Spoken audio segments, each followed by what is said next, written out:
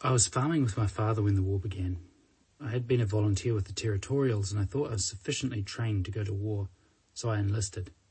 I was the only son in the family with 8 sisters, but I thought, well, I'm going, and away I went. I'd heard fellows talking about the South African War and the times they had there. I thought I'd like to see what they're talking about. The British Empire wasn't in my thoughts. I didn't know a great deal about it. I wanted to have a trip around the world, and I thought there was a chance to have it, and I wanted to have adventure. You could say it was my ambition to go to war. I'd been trained as a good rifle shot. Sailing off to war with all the other Nelson boys made it even more of an adventure. We had this strenuous training in Cairo, and all of a sudden we were ordered to Ismailia. The Turks were advancing across the desert, and they were going to use boats to try and get across the Suez Canal. They tried to cross the canal right in front of the Motueka platoon of 12th Nelson Company. No Turk got across. My platoon was 200 yards away and I never fired a shot, but I could hear all the shooting a short distance away. There was only one New Zealander killed, and that was Bill Ham, the first New Zealander to fall in battle. We took his body from the canal and marched back to Ismailia and had a special burial for him. So Gallipoli wasn't my first action. Burials soon wouldn't be so special. We had trouble with our boat and didn't land until well into the afternoon of April the 25th, about 5 o'clock. The wounded and killed were lying about in all directions, I should say 1,000 or more of them. The noise was terrific. There was a rattle of fire on top of the hills and the wounded was coming down the hills to the beach. Most of them were singing out, "Have you got a cigarette?" Some couldn't walk anymore, they were falling down in pain. I suppose I walked past 30 or 40 dead. I don't remember being frightened. I was anxious to get up to the firing line to see what the others was doing. I never got that far. I was not into the main firing line, not in the first spell, not for at least a fortnight. The Australians and New Zealanders held a semicircular position at Anzac. We were posted to the end of the line, to the left. The next 3 days we were still in the same position, and we went out onto an outpost, just the Nelson Company. It was there, on that outpost, my first mate got killed. That was Artie Fellows. I don't know who shot him. I don't know whose shot got him. It could have been a Turk shot, it could have been ours. Artie was the first of our company to get killed. I was about 10 yards away. I went out and saw him there, killed. He was shot right in the head. He never said a word. My officer told me to search his clothes. I'd given him some money in Cairo and the officer said if Artie still had any, I was to have it.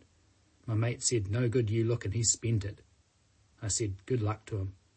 I just found a little pocket knife and I had it engraved when I went to England and I gave it to his mother when I returned to Nelson. Then we buried Artie in the shrubs on a little hill away from everybody. You couldn't dig a grave 6 feet deep. That was just impossible, not there. We were lucky to get his boots under.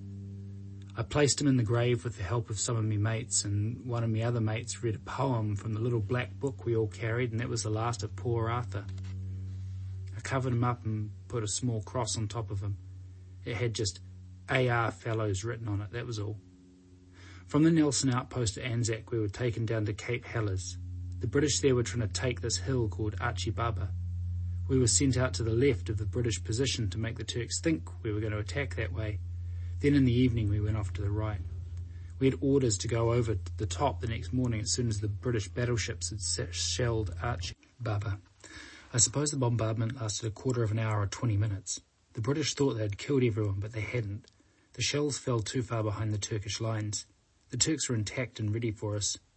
As soon as the bombardment finished, we were ordered over the top. When we ran across the daisy patch towards the Turk line, there was thousands of rifles and machine guns trained on us. They were across open country just 400 yards away.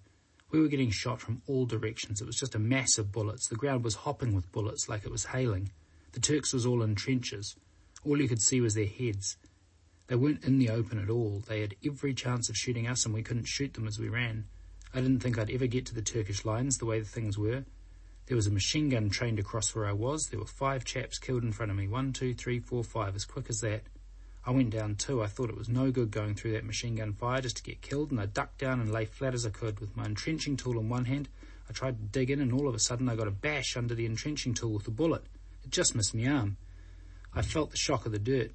I put my entrenching tool over my brains and another bullet came straight at me. That bullet went down. I played dead in the hot sun until dark. Then I made my way back to the olive grove. 60 of our company was lost. I managed to meet one of my old mates. He'd been shot in the foot and I helped him back to the doctor. That was what the daisy patch was. playing dead with entrenching tool over me brains and helping me wounded mate back to the doctor. It was a silly thing ever to think about. We knew very, very little about what we were supposed to be doing. We hadn't a hope of doing anything to the Turks at all. Not with the few men we had. We hadn't a chance to take Archie Bubba in daylight. We couldn't advance into 30 or 40,000 Turk rifles. It was a bad act for any general. I suppose I mean Sir Ian Hamilton. He was in charge at Cape Helles. We couldn't blame General Godley for the daisy patch. He was still up at Anzac. We were angry to think we'd lost so many men with no gain. We never won any country at all. So we went back to Anzac. At first we were huddled under the place we called the Sphinx. My officer said to me, "I'm ill. I've got to get away. Will you help me down to the beach?" I took him down there, and when I got back, my company was gone. I didn't know where they'd gone to. I had to go on my own to find my company. I walked over a hill, and while I walked along, I was getting sniped at by a Turk about 400 or 500 yards away. I didn't know where I was. I was alone in a strange country with this sniper. Finally, I got down into a gully, and I saw a New Zealander I knew. I said, "Where's my company?" "Oh," he said, "up there. Up those steps you can see far away in the distance." So I went up those steps far away in the distance, and that's how I found my company. They'd taken over Quinn's post. When I got into the trenches at Quinn's, I found we were less than 20 yards off the Turk trenches. Between our trenches and theirs were about 15 or 20 bodies. They were there for the whole time I was in Quinn's post, about 6 weeks. The stink was worst at night. You can guess how we lived. The biggest item living at Quinn's was trying to get a bit of sleep in the racket. You were lucky to get 2 hours of it. You couldn't sleep because of the flies. Flies, they flew in and out of your mouth like a hive of bees and over the top of you. You couldn't drink your tea or stew a bit of food without the flies pouring down. Every bush you touched buzzed with flies. You couldn't see the open latrines for flies thicker than anything you've ever seen. We fought the flies harder than we fought the Turks. When I looked out my periscope, all I could see was a heap of flies, not bodies, between us and the Turks. The flies were just about 4 inches deep over the bodies. That's what you looked at. Above the bodies was the Turk sandbags. You could see that their sandbags were all loopholes. They had iron loopholes. We had no iron loopholes, so they had superior fire, with proper loopholes to shoot through. We had to make a loophole out of a sandbag, and if you showed yourself, they could shoot you through the corner of a sandbag. I don't know that I've ever shot a Turk outright. If I shot them through loopholes. I shot at a Turk 700 yards away once, and he dropped. A lot of others fired at the same time, so I don't know if it was my shot, but I wouldn't have liked my shot fired at me. My old rifle didn't tell lies. I could put 7 shots out of 10 into the bullseye. There were night raids from Quinn's post. 100 of us went across. When we advanced, a bullet fired from the Turks struck a dead body, and rotting flesh flew up over front of me, from my chest down to my pooties. I had to wait until the attack had quietened down to get myself clean. Stink wasn't in it when a dead body had been disturbed. One day I had a chance to go down to the beach. I hadn't had a swim for weeks. The lice was driving me mad. I took all my clothes off and threw them in the tide, and I said to the lice, "Now you stop there, you buggers, till tomorrow morning. You stop there until I go back to the trenches tomorrow." I thought they would drown, but by God, they'd fattened. I pulled on my shirt to dry it out, and as I walked over back to the trenches, and they were suddenly crawling all over my body again. They said, "We haven't had a feed for 24 hours. What are you doing to us?" By God, they was big. No one knows what lice and flies are about until they have to stand up and swing their arms about and swear like we did on Gallipoli. At Quinn's post we were fighting lice, flies, stink and Turks. You didn't have time to get bored. I stayed sane at Quinn's post by always looking to kill the other bugger. Looking to kill the other bugger and looking after myself while I was doing it. I had nothing against the Turks personally. You shot at everything you could shoot at. I went sniping in no man's land sometimes. I know I made the Turks keep their heads down when I got stuck in. I knew my gun. I had it 6 years. It fired 2 inches out of true, and I can still see every shot I fired. I fired thousands of bullets. My gun just wore out, ready to be leaned against the parapet at Anzac where I left it.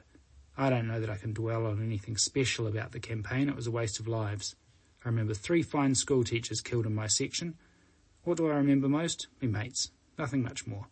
I went back to Gallipoli 50 years later and had a look around. I remembered me mates then too. They're almost all gone now, even the ones who got off the peninsula alive, all gone. That's what I dwell on. Those good mates all gone.